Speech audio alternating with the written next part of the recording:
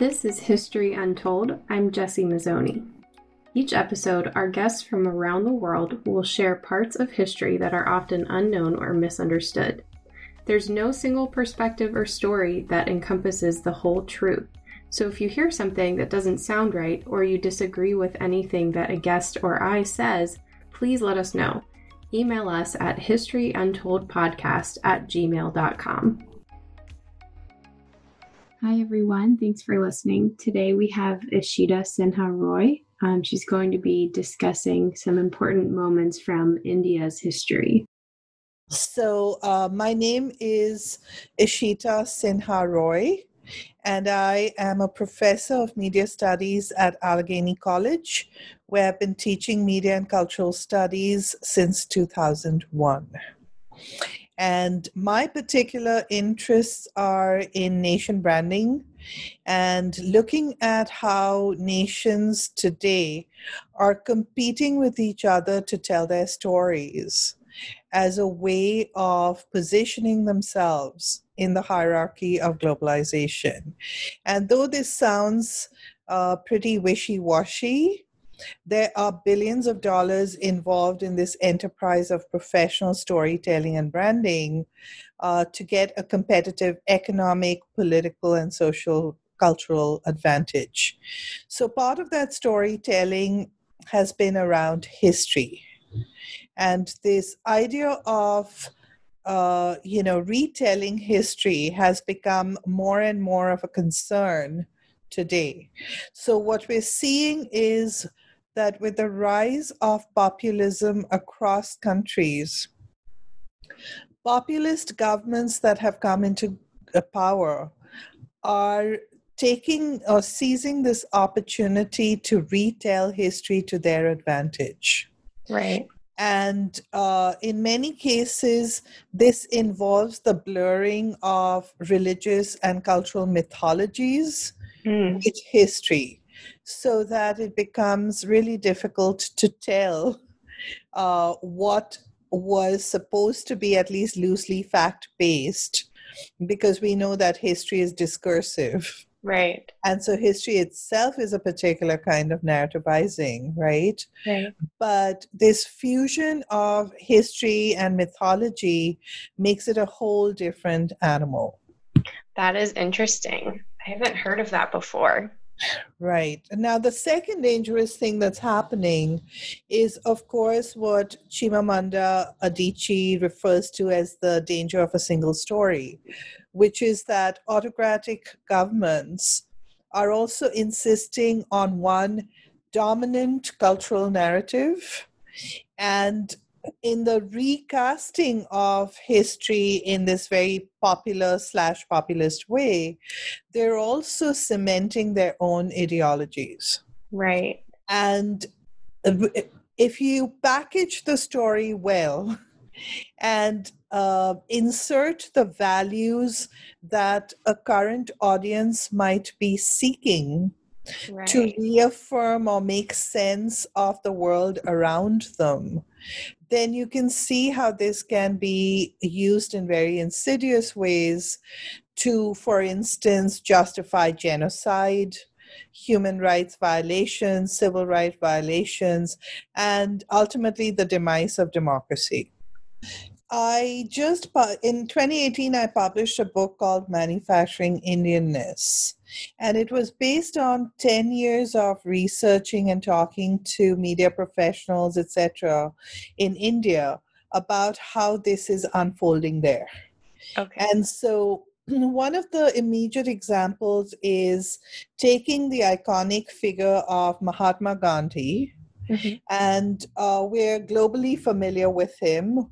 Most of us know that when he, along with other political figures, started the movement to end British colonization in India, one of his symbolic gestures was to encourage Indians to adopt what was known as khadi, Khadi, which is homespun cotton cloth. Right. And in the process to reject store-bought British textiles. Right. And the move was genius because it economically struck at the empire, but it also gave Indians at that time a very powerful symbolic and material action around which to stage their protest against imposed rule and imposed economic tariffs on them, right? Right. Now, for decades since we got our independence in 1947, Mm-hmm. the Khadi Village Industries Commission in India would use the image of Mahatma Gandhi spinning this handmade yarn or this handmade khadi. And it was everywhere on calendars, diaries, etc., right? Because It was like a it's an national symbol. iconic national symbol. Yeah.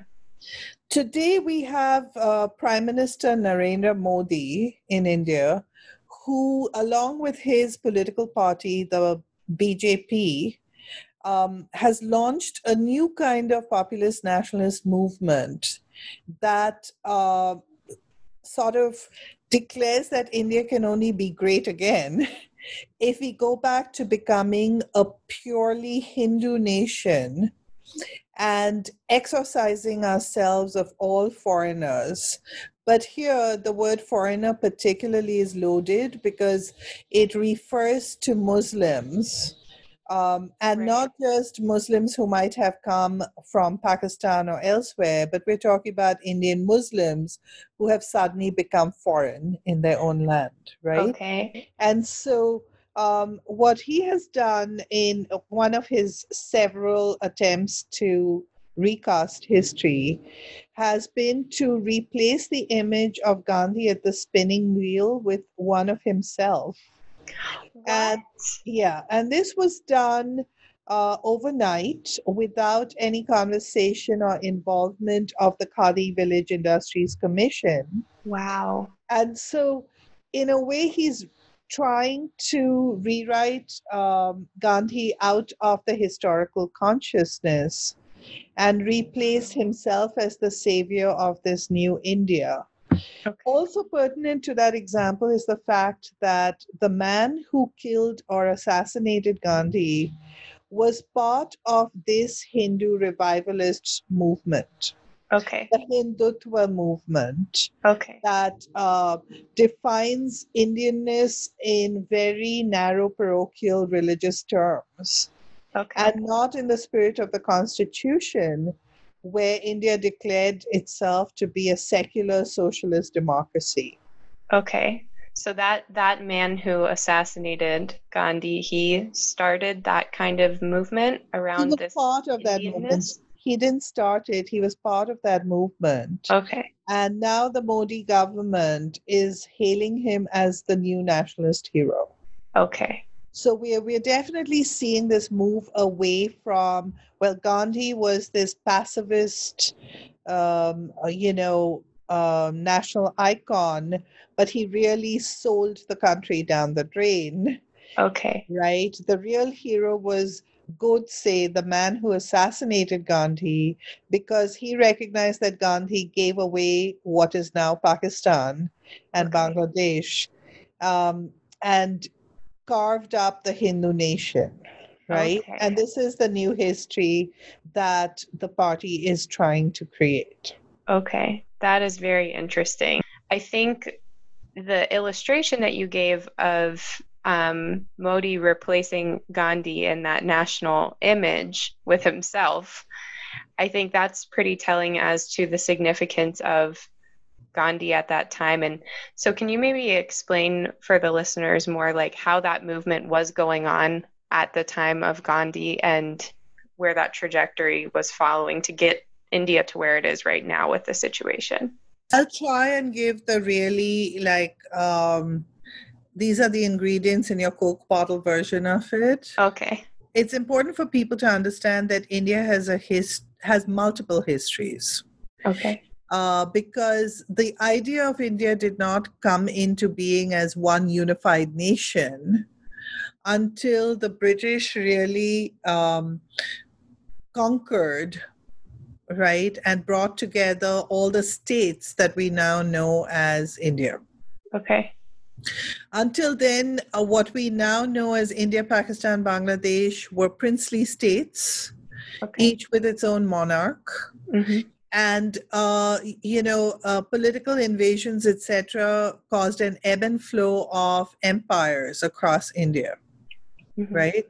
So the reason why this is important is to understand that if you travel to India, you're going to see an amazing diversity of ethnicities, religions, languages, etc., that are the amazing result of that incubation, right? Yeah. So most people tend to think of India, the modern nation, from the moment it came into being, which was 1947, and freedom from British rule. Mm-hmm.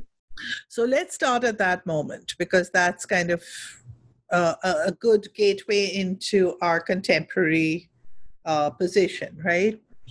So when the British left India, 24 hours before they departed, not 24 hours, 48 hours before they departed, they flew in a gentleman from London who was given the unhappy task of deciding which country or what parts of the country would be India, what parts would be Pakistan. Oh, okay. Right? And he was given... I'm sorry, he's British, this man? Yes. So he was flown in from London. He'd never been in India before, in what used to be known as the British Raj. Wow. Or the jewel in the crown, right? Wow. He was given a bunch of outdated census reports, because remember that India and Pakistan were going to be formed on the basis of religion. Oh, okay. Pakistan would be predominantly Muslim. Mm-hmm. India would be those who are predominantly Hindu. Okay. And he had 48 hours to do this. And he wrote a letter to his son saying that he would be forever hated by history because of what he had to do. And he's correct. Right. Because initially, when the British left, what is now Bangladesh was called East Pakistan. Oh. And what is now Pakistan was called West Pakistan, with India in the middle. Wow. And overnight, both India and Pakistan got their independence on the 15th of August, 1947. Overnight, Hindus and Muslims had to cross into the right country. Oh my. And one of the largest genocides took place in that move. Wow. Right? Because suddenly neighbors turned on neighbors, and there were trainloads of corpses arriving across both sides of the border. Wow. There was tremendous strife. And in true imperial fashion, therefore, the British departing left behind their legacy in that. Right. Right? Divide and rule has always been the mantra, right? So if you understand where the seeds of Islamophobia come from, that's the germinating moment. Okay. And then Nehru was the first prime minister of India, and he and his cabinet were really hell-bent on making India a socialist democracy, because they believed that an agrarian culture like India should not overlook its farmers. Okay. And the idea of, therefore, a public safety network was essential. And you have to remember that the economy had been decimated by British rule. So we were rebuilding. Right. Right. Secondly, they stressed secular. That meant that all religions would be respected. Okay. And this was necessary as a first step towards healing. And can I ask a question? You said Modi, he wants to go back to a time where it was only Hindus in India, but it sounds like there never was that time. There never was. And thank you for that clarification, because this is a constructed historical narrativization, right?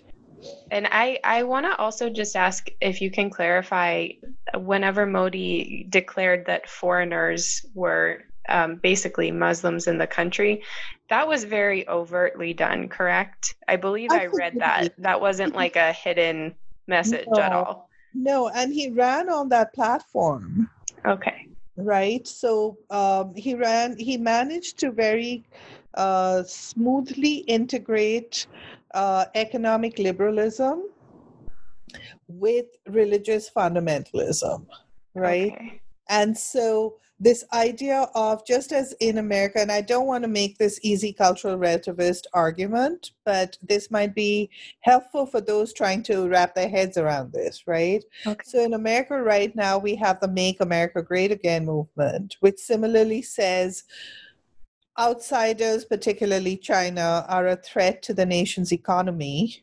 Mm-hmm. Extend that argument, and any immigrant becomes suspect. Right. So to make America great again, we must go back to this fantasy space of a white Anglo-Saxon Protestant American, right? Though many of the current administration supporters are not necessarily Protestant, right? But race in this case has become the galvanizing factor, race and ethnicity, right? Right. Similarly, in India, the platform of Make in India, which is the slogan that Modi is using, is one about creating a powerful economy where foreign businesses are welcome to invest and produce in India. Mm-hmm. But India is, the Indian national pride is being built on this idea of, again, no foreigners, because foreigners, in particular Muslims, have historically proven that they cannot be trusted, that they're not good for the nation.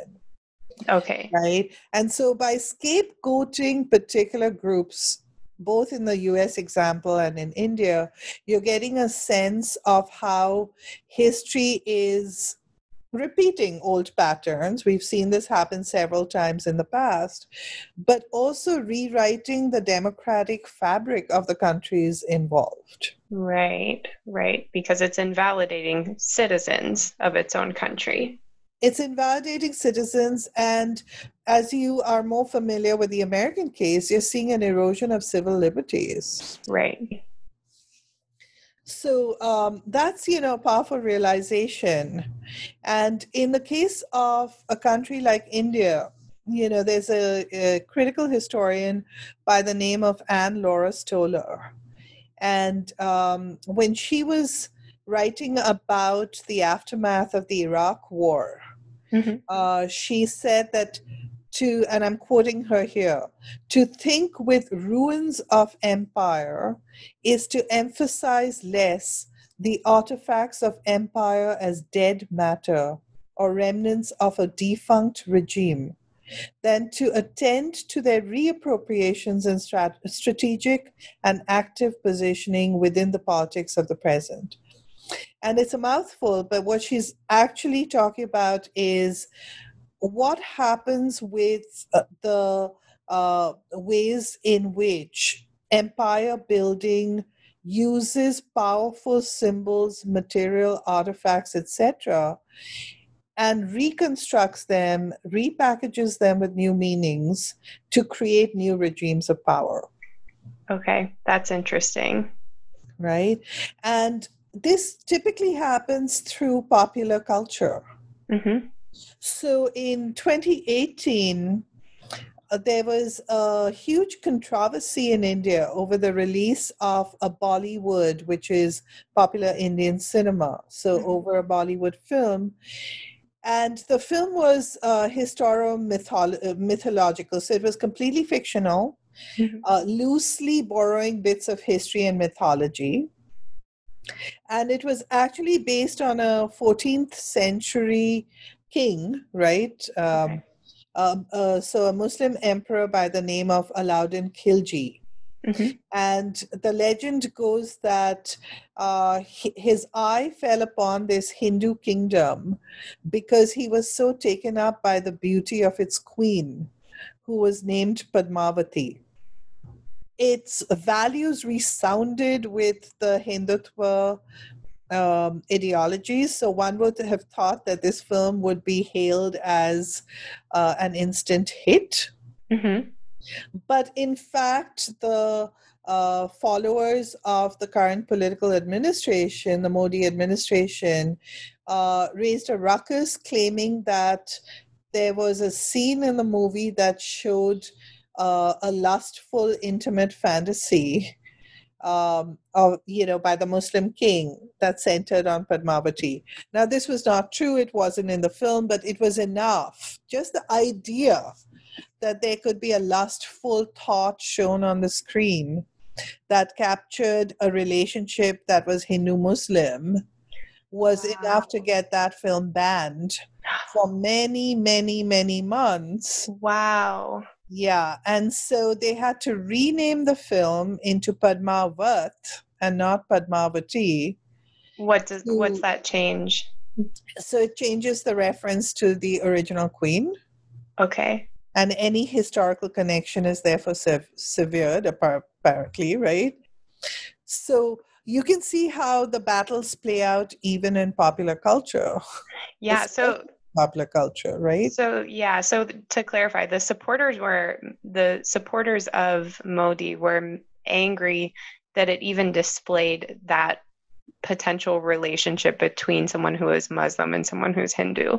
Right. They believed that there was an intimate scene in the movie where the Muslim king has this lustful fantasy about the Hindu queen, which there wasn't. Mm-hmm. But what I'm pointing to is that even the idea of a fantasy relationship is so threatening.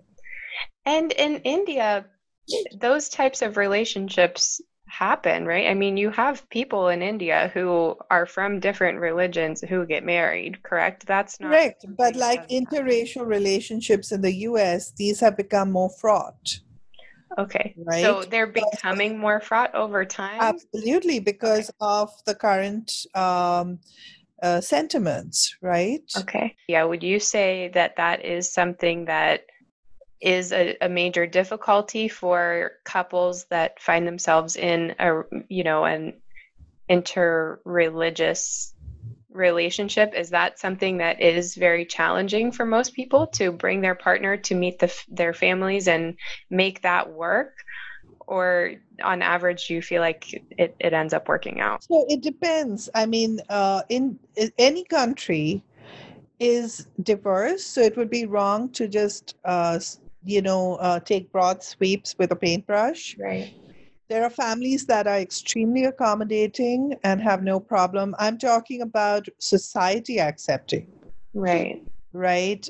So at the family level, there will be differences, Mm-hmm. but in a moment where the culture is extremely Islamophobic, one can imagine the repercussions of that on the relationship. Right. Right. In fact, in India, there was a term that came into the social cultural vocabulary a few years ago, which was love jihad. Oh man, what is that? The idea that was being propagated by the BJP, which is the political party in power, by the BJP followers, was that Muslim men were strategically seducing and converting Hindu women. Wow. Into Islam, right? Wow. And this resulted in a lot of communal violence, right? Yeah. And you can imagine it therefore targeted women who had married Muslim men Right. Out of love and were in many cases ostracized and also denied the help of the state when there were communal riots, etc. Right? Right. So one has to look at how the sort of these kinds of political and popular and populist ideologies become a network of story or inform the network of storytelling. Right. And amplify the dominant cultural mood, right? Right. And history in that way is fascinating for me because people think of history as dead and in the past. Mm-hmm. And I always think of history as this very dynamic, happening in the moment enterprise. Right. And really what we need to look at is who is able to reinvent that story? How are they doing it, and why? So speaking of changing the historical narrative, I know before you mentioned that the economy shifting over time in India has played a huge role in this growing sense of populism. Can you explain the history around that a little bit more? So, so economic liberalization in the late 1990s, when India decides it would open its market, and this, of course, brought great changes at a very fast pace, not just economically, but socially, because people had a glimpse of what money could buy. Right. And as multinationals moved into India, earning power went up, the middle class suddenly expanded and was doing extremely well. Mm-hmm. And the lower classes saw the chance of social mobility too, even though the villages were still left behind, right? But with these social changes came some of the pressures I mentioned, right? Men chafing at the fact that women were going to work. And I'm not talking about upper middle class, families, etc., necessarily, though there are conservative families there as well. But the idea that, working class family suddenly experiences a shift in who's the breadwinner. Right. Or the fact that if a woman has access to economic independence, she can actually tell her husband to get out. Right. Right. Yeah. And as I said, in many cases, young women are choosing college education. And we're talking about, again, the urban scenario, right? But they're opting for higher education, they're opting for work. And this has caused terrific social change. So the social changes involving gender roles is a big one. The other thing is also that with multinationals coming in, there's been a lot of anxiety around changing moral values as corrupted by the West. Okay. So the attempt by those who are regressive in politics has been to resurrect mythologies that put Indian virtuous womanhood at the center. Okay. And this is part of a larger and separate discussion, but we've always had mythologies that position the nation as a motherland. Yeah. So this idea of a mother figure is really potent. And we all know that mothers are supposed to be asexual. Okay, right. So the idea of suddenly bringing back the sacrificial mother figure, accusing Western culture, but also foreigners of trying to violate her virtue, ignoring the atrocities that are being committed against women in one's own homeland. All of these are the signs of a struggle that is being waged about who we are as a nation, but through the woman's body. Right. And then, of course, add to that the question of religion. And so the question of religion added to that is, the question of Islamophobia. I mentioned Modi's party as being responsible for the surge of what we call Hindutva, which is Hindutva, not to be confused with Hinduism. Hindutva is a distorted political version of Hinduism. Okay. And it's one where the distortions are being used to combine Islamophobia and xenophobia, right? The fear of Muslims and the fear of foreigners, and construct this artificial notion of what a true Indian is through an equally false idea of how Indianness and Hinduism are the same. Right. And one should also clarify that when they're talking about Hinduism, it's a politically constructed version of the same. Okay. Which we see that type of, we see that used in several countries around the world with all different religions. We see that politicalization of because it's the fastest way to get to start a populist movement, honestly, right? And so, Modi used, when he was the chief minister of Gujarat, which is a state in north West India, he was very smart in championing the economic development of that state, running a very powerful media campaign touting every so-called achievement. So he truly understood the power of social media and the power of visibility through the media to create an image of yourself. Right. And, as he became more and more popular in the state because of his economic ambitions and his so-called achievements in that arena, he also then started championing this anti-Islamist rhetoric. Right.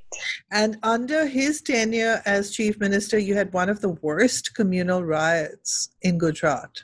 Okay. And many people still believe that his administration had a hand to play in orchestrating it, because the Hindutva rioters were seen with computer printouts of houses to target, etc. Wow. Right? Yeah. But it didn't deter voters from voting him into power.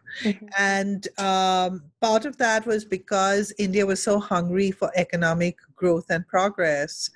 And opening to free market had led a lot of Indians to taste what could happen. Right. And so they wanted a leader who would be at least inclined towards seeing India grow in those ways. Right. And it made a lot of disempowered Indians feel that Hindutva gave them a strong identity, a strong sense of national pride, and something to rally around and use to scapegoat marginalized communities like Muslims, lower castes, etc., who were doing well economically. Right. And in many cases better than these disenfranchised populations, right? So, so how did we get here? That's the short story. But there are terrific books out there that sort of lay it out in more detail. And certainly it's a cautionary tale, like the one we're witnessing here, right?